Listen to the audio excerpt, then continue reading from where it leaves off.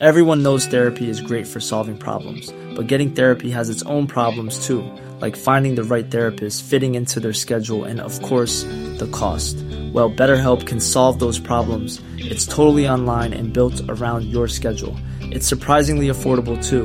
Connect with a credentialed therapist by phone, video, or online chat, all from the comfort of your home. Visit BetterHelp.com to learn more and save 10% on your first month.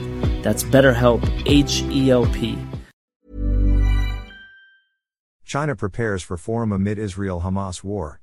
Beijing, China began welcoming on Monday representatives of 130 countries for a conference that will be overshadowed by the Israel-Hamas war as an increasingly assertive Beijing is asked to help de-escalate the violence. At the top of the invitation list to China's Belt and Road Initiative, BRI, forum is Russia's President Vladimir Putin, on his first trip to a major global power since the war in Ukraine threw his regime into international isolation. Leaders have begun to pour into the Chinese capital Beijing for a gala event marking a decade of the BRI, a key project of President Xi Jinping to extend China's global reach. While China hopes the forum would help boost its international standing, Israel's war with the Palestinian militant organization Hamas will continue to dominate the headlines. Israel declared war on the Islamist group after waves of its fighters broke through its heavily fortified border on October 7, shooting, stabbing and burning to death more than 1,400 people, most of them civilians. More than 1 million people have fled their homes in scenes of chaos and despair under heavy Israeli bombardment of the Hamas-ruled Gaza Strip. Israel's bombing has killed at least 2,670 people in Gaza, mainly civilians, and flattened entire neighborhoods. China's Foreign Minister Wang Yi condemned Israel's actions for going beyond the scope of self-defense and called for it to cease its collective punishment of the people of Gaza. Israel should listen earnestly to the calls of the international community and cease its collective punishment of the people of Gaza, Wang said on Sunday, in China's strongest response to the conflict so far.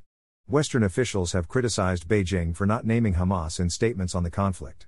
Wang spoke on Sunday with U.S. Secretary of State Antony Blinken, who called on China to use its influence in the Middle East to push for calm. China has a warm relationship with Iran, where its clerical leadership supports both Hamas and Hezbollah, the Lebanese militant group that could open a second front against Israel. This year, China brokered an entente between former regional foes Iran and Saudi Arabia. Beijing's special envoy Jai Jun will visit the Middle East this week to push for a ceasefire and peace talks, state broadcaster China Central Television said on Sunday, without specifying which countries he would visit. The BRI summit would allow Beijing to frame attendance as a gesture of support for its position on the Israel-Hamas war, said Neva Yao, a non-resident fellow with the Atlantic Council's Global China Hub. Any head of state that attends the summit, it's almost as if they agree with Beijing's positions on these global issues, she said. Strategic dependence. Several leaders are already in Beijing ahead of the two-day forum, which starts on Tuesday. Among them are the prime ministers of Hungary, Ethiopia, and Cambodia, and the presidents of Kenya and Chile. Russia's foreign minister Sergei Lavrov flew into Beijing on Monday and within hours held talks with his Chinese counterpart. Lavrov thanked China for inviting Putin as the summit's chief guest, said a readout from Moscow, which later said the top diplomat would head to North Korea after Beijing. Relations between China and Russia are on the rise, Lavrov told Wang, adding that their two leaders will discuss them in their entirety when they meet. Wang, in turn, said China appreciates Russia's support for the BRI. Both sides should plan commemorative activities, deepen strategic mutual trust, consolidate traditional friendship, and promote friendship from generation to generation, he said.